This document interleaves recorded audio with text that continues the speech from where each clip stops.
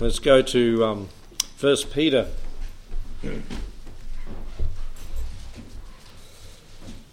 1 Peter. So, 1 Peter chapter 2. And we're at that last section of Scripture, speaking of our Saviour, verse 21 down to 25. And we covered just one verse last week, for even hereunto were ye called, because Christ also suffered for us, leaving us an example that ye should follow in his steps. And so it's talking about suffering. The book is about that. And right in the centre here we have the Lord and his suffering as an example. And we looked last week just at the suffering Saviour. This is our calling. We might resent it as we do right and suffer for it, but this is exactly what the Lord himself did. And so we saw his suffering last week, and we look at his sinlessness tonight. A sinless Saviour, verse 22, who did no sin, neither was guile found in his mouth. Let's pray. Thank you, Lord, that our Saviour was sinless. He couldn't be our Saviour if he wasn't. Thank you, Lord, that he paid the price for our salvation because we couldn't. For all have sinned and come short of the glory of God. Thank you that he chose to do this willingly, submissively, without complaint, and that now he is seated interceding for us, one day to be crowned the King when he comes to take this world in its authority. Bless our hearts as we consider our Saviour tonight, the sinless one who took our place, paid the price. We ask in Jesus' name. Amen. Now, when we read verse 22 and 23, and actually several of these verses, where have you heard them before? What chapter, verse do you find the thoughts, if not the very words, almost the same words?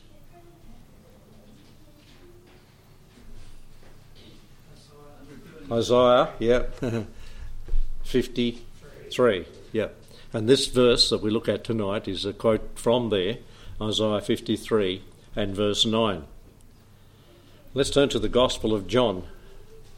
We're looking at our Saviour being sinless, and it's very important that he was. John's Gospel, chapter 18, toward the end of it, and verse 38. Let's see who declared that he was so. Pilate has said unto him, what is truth? And when he had said this, he went out again unto the Jews, and he said unto them, what? I find no fault in him. Go down to chapter 19 and verse 4. Pilate therefore went forth again and said unto them, behold, I bring him forth to you, that ye may know that I find no fault in him. Verse 6. And when the chief priests therefore and officers saw him, they cried out, saying, crucify him, crucify him. Pilate saith unto them, take ye him and crucify him, for I find no fault in him. Now, he could have taken exception to the thought that, he declared himself to be king, and Pilate's a leader, and, what's he going to do to my position? But he said, I find no fault in him 3 times in these few verses here in John's Gospel. Now turn to Luke's Gospel, chapter 23, into that Gospel as well, and verse 41. 23 and 41. And there it says,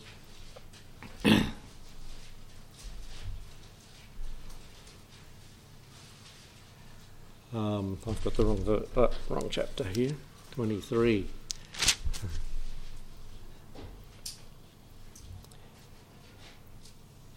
And the dying thief said, and we indeed justly, we're in this condemnation justly, we've committed sin. For we receive the due rewards of our deeds, but this man hath done nothing amiss. This thief had heard about the Lord. This thief knew of the Lord. Maybe he'd heard him teaching. And he said here, this man has done nothing amiss. This was the talk of Israel. He was, because when the two were on the road to Emmaus, Mr. and Mrs., if you listened to Derek's sermon about a month ago, and they said, don't you know? All Jerusalem knows about this. It was the talk of town. It was the talk of Israel. And so this man, this dying thief, may well have heard. And he said he had done nothing amiss. We deserve to suffer, but he has done nothing. No fault from Pilate. Dying thief, nothing amiss. And then in Mark chapter 14 and verse 55. Mark 14, 55.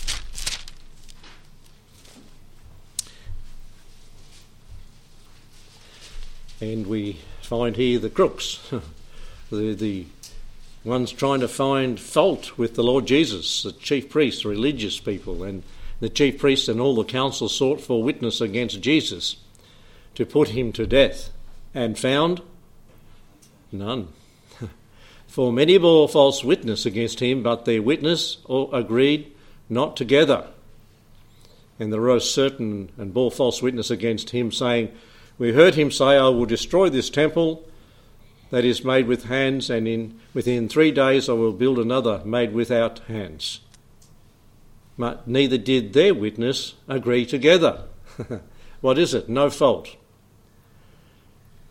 And here they were endeavouring to find a witness, and there were false witnesses. And the high priest stood up in the midst and asked Jesus, saying, answerest thou nothing? What is this that these witnesses say against thee? And he held his peace and answered nothing again. And the high priest asked him and said unto him, art thou the Christ, the Son of the Blessed? That would have been hard for him to say, even in the question form. And so there was no fault found by the witnesses, and eventually they found some in the other Gospels and brought false accusation against the Lord. As it says, he did no sin. He was sinless, immaculate, impeccable, absolutely holy. How many of us could that be said of? None.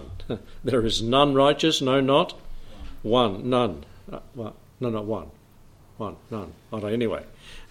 It says in Hebrews 4:15, for we have not an high priest who cannot be touched with the feeling of our infirmities, but was in all points tempted as we are, yet without sin. Without sin. He did no sin. And that's what this verse says in 1 Peter chapter 3 and verse 22. He did no sin, and then it says neither was guile found in his mouth. No craftiness, no deceit, no subtlety, pure, unadulterated truth. No psychological games. Even kids play those on their parents. They learn young. They don't know what psychology is, but they use it. Absolute transparency was the Lord Jesus Christ. No guile found in him. Completely honest. Totally perfect in his walk and in his talk. This could be said of no one else. There's only 2 other men in the Bible that no sin is spoken against or about. I mean, that doesn't say they sinned. There's no mention of that in the Bible. Can you think of who they might be? Daniel and Joseph. Daniel and Joseph. But were they sinless? No. For it says, for all have sinned and come short of the glory of God, doesn't it? That's Romans 3:23. And it also says in Romans 5:12, for by one man sin entered into the world, and death passed upon all men, for that all have sinned. And so we're sinners by choice, and we're sinners by nature. And so, yes, Joseph and Daniel, though there's nothing recorded against them, they could agree with Apostle Paul in Romans chapter 7. And in other portions where he said, O wretched man that I am, who shall deliver me? They struggled with these things too. They were possessed of a sinful nature, as all of our children are. I heard in the book on heaven I was reading, I heard about, then how if people who are younger die and you say they go to heaven, how then the Lord can cover them because they got a sinful nature. And he went into the different verses. It was interesting look at it, that the Lord does cover those. And as we have even in David's example. Okay. He offered his own sinless blood on the altar as our high priest, and it was accepted. If you just go back a little bit to 1 John chapter 2, and we often turn to these verses, my little children, these things write I unto you, that ye sin not. And if any man sin, we have an advocate with the Father, Jesus Christ the righteous. And he is the, what's the big word? Propitiation for our sins. And not for ours only, but also for the sins of the whole world. The whole world could get saved. Covers them all. He paid the price for all the sins. That's why it is so wrong and so wicked to die unrepentant. Because the sins were paid for. He bore them, and you don't confess you're a sinner and need salvation, and that just is a slap in the face of God for a sinner to do that. Let's turn to the book of Romans, chapter 3. Sinless, no guile in his mouth. He is our propitiation. Chapter 4 of Romans. Chapter 3, and verse 25. 24, we'll back up. 24. Being justified freely by his grace through the redemption that is in Christ Jesus, who God has set forth to be a, what? Propitiation. Through faith in his blood. Propitiation. God needed to be satisfied with the payment that was made, to declare his righteousness for the remission of sins that are past. What were they? Sins that are past. At the time of the Lord Jesus Christ, all the sins of the saints of the Old Testament, through the forbearance of God, as he forbare those to that point, to declare, I say at this time, his righteousness, that he might be just and the justifier of him who believeth in Jesus. You see, how can God be just and yet let sinners off, as it were? How can he be just and the justifier? But God had that worked out through his Son and his sacrifice. That's how we can be saved. And the only way we can be saved. The sins of the Old Testament saints were covered until that time by the sacrifices that they gave. Propitiation. It's the Greek hilasterion, meaning that which expiates, propitiates, or the gift which procures propitiation. The word is used in the New Testament for the place of propitiation. In Hebrews chapter 9 and verse 5, although the word propitiation isn't there, or propitiate, it's the word mercy seat. It's the word mercy seat. And what does that take your mind back to? The ark, the lid of the ark of the covenant. And the mercy seat was sprinkled with atoning blood on the one day of atonement in the Old Testament there, when the high priest offered to cover the sins of the people. And changing a judgment seat into a mercy seat, a throne of grace, so to speak, a place of communion.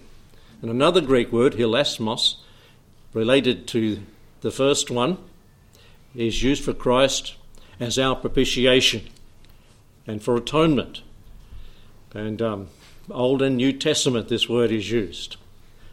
God was completely satisfied, as we said before, with the sacrifice of Christ. He met the holy demands. Let's go back into the Old Testament and see a few places where the sacrifices of the Old Testament, which typified the sacrifice of the Lord, are spoken about.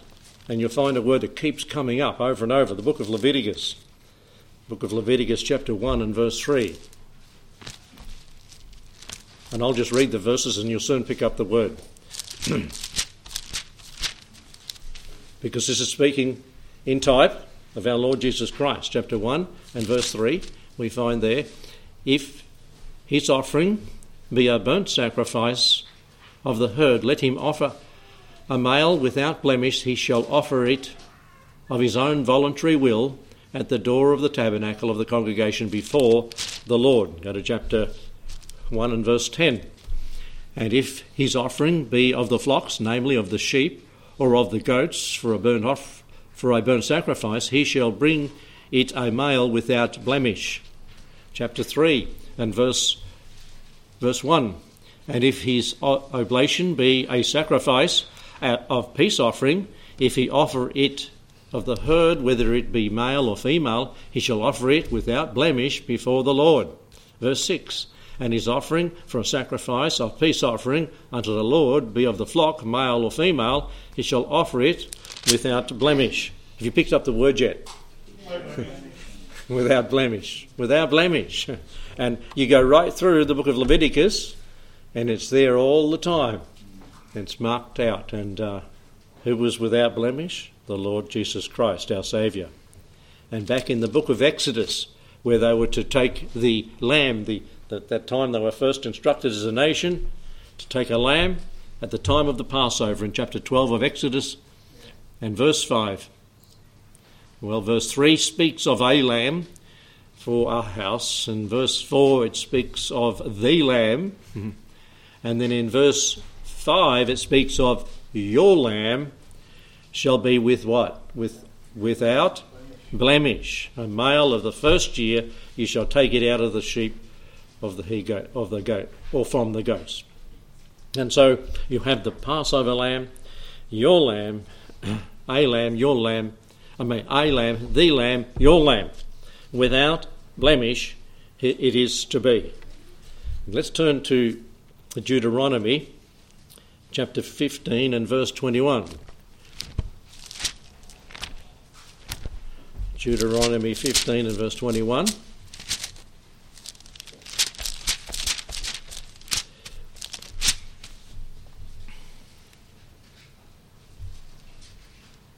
And if there be any blemish therein, as if it be lame or blind or have an ill blemish, thou shalt not sacrifice it unto the Lord thy God.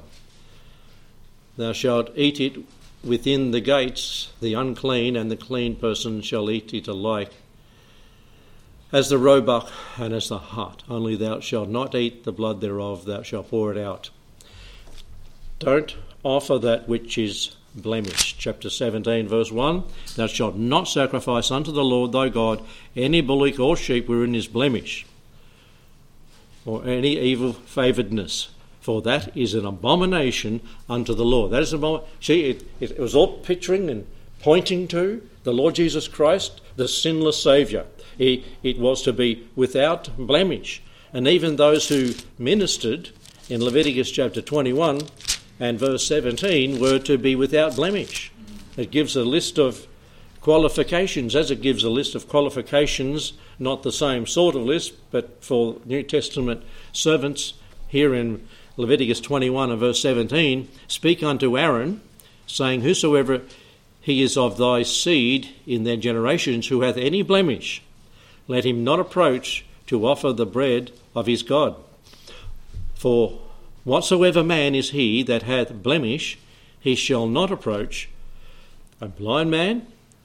Now if we had this list today, as it were, in the world, what would they say? What would they cry out? Unclean. No. Unsaved people? Discrimination. But here, and it is given, he shall not approach a blind man or a lame, or he who hath a flat nose, or anything superfluous, or a man who is broken-footed, or broken-handed, or a crooked back, or a dwarf, or hath a blemish in his eye, or be scurvy, or scabbed, or he that hath stones broken. So all these things are listed as blemishes that any of the tribe of Levi that way were not to serve. That's the Lord's will, because it is pointing to the perfect, sinless sacrifice of the Lord Jesus Christ, their ministry, the prophet, priest and king, and he be the priest, that these ones were picturing. The sacrifice, which was given over and over again in the Old Testament, without blemish. Well, in the passage, or just before the passage where we are in 1 Peter, in chapter 1, verse 18 and 19, it reads there, "For as much as you know you were not redeemed with corruptible things, like silver and gold from your vain conversation, received by tradition from your fathers." You see, when we work, or try to work for our salvation, like a lot of religions do, we're saying to the Lord, your sacrifice is not sufficient. I have to add my works. Whatever it be, whatever sort of works it be. You know, we can't die for our own sins. We will die because of our sins. And we can't die for our sins. But and we read on, like silver and gold from a vain conversation, received by tradition from your fathers, but with the precious blood of Christ, as of a lamb without blemish and without spot. Ephesians 5:27 reads, and that he might present it to himself. He's speaking of the church, a glorious church, not having spot or wrinkle or any such thing, but that it should be holy and without blemish. That's what the Lord is making, a church that's without spot, without wrinkle, and blemish. He wants us to be that way. He's sanctifying us through life. He's making us that we walk as Christians this way. He's desiring that of all of us, and he works and works and works on us, that he might bring that about. Now, yes, through the blood of Christ, our sins have been dealt with. But in our Christian walk, he's bringing together a church as we walk together to be without spot, a bride. In Colossians 1:22 it reads, in the body of his flesh, through death, to present you holy and unblameable and unreprovable in his sight. Now, I know we've not long ago looked at this one. It's the last book of the Old Testament in Malachi chapter 1.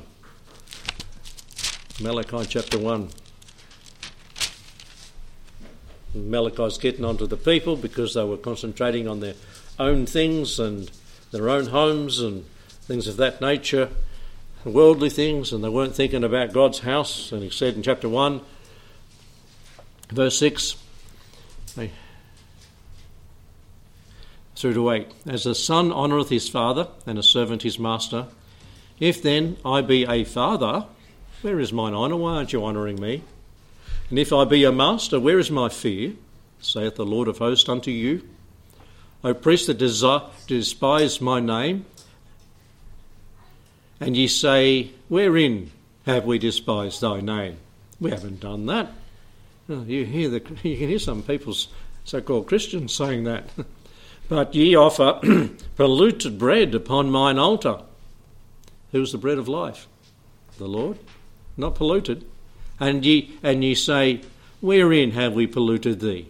In that ye say, the table of the Lord is contemptible.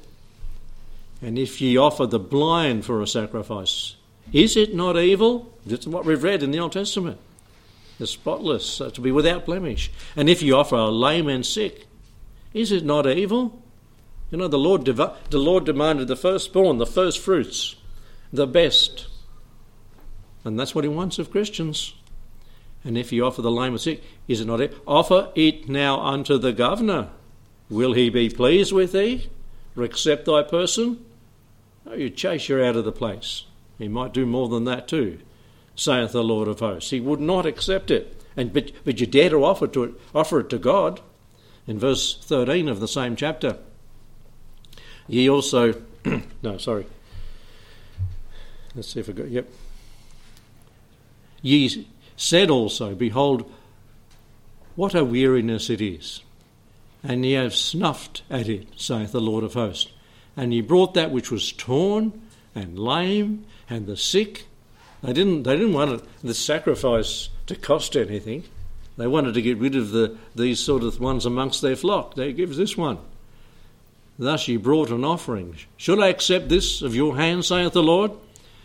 But cursed be the deceiver, who hath in his flock a male, and voweth and sacrificeth unto the Lord a corrupt thing. For I am a great king, saith the Lord of hosts, and my name is dreadful among the heathen. God wants that which is without sin, that which is without blemish, as his Son was, without blemish, without sin. What are we offering the Lord? He died for us. God was satisfied with his sacrifice. The sacrifice was accepted. It now can cover and atone for the blood as sprinkled on the mercy seat. If the Son and his offering was with sin, God would not have raised, the Father would not have raised the Lord Jesus. It would have been unacceptable, a sacrifice, but he was raised, showing that God the Father accepted. We, on the other hand, as you read Romans 1, we won't turn there, verses 9 to the end, are dreadfully out of whack. There's none that do it good. No, not one. Their throat is an open sepulchre with their mouth they've used to seed. Poison of asp is under their lips. But the Lord Jesus, in everything he said, everything he thought, was without sin. And that's why he is now our sacrifice, our propitiation, satisfying the demands of a holy God. That's why God can be just and the justifier, because the Lord Jesus paid the price. That's it. We thank him for it. And we only go that far. We won't go to the next one because it'll take us long to cover that one too. He was a submissive Saviour, suffering Saviour and sinless. Woe be to those in religious circles that say the sacrifice of Christ was not enough and add works.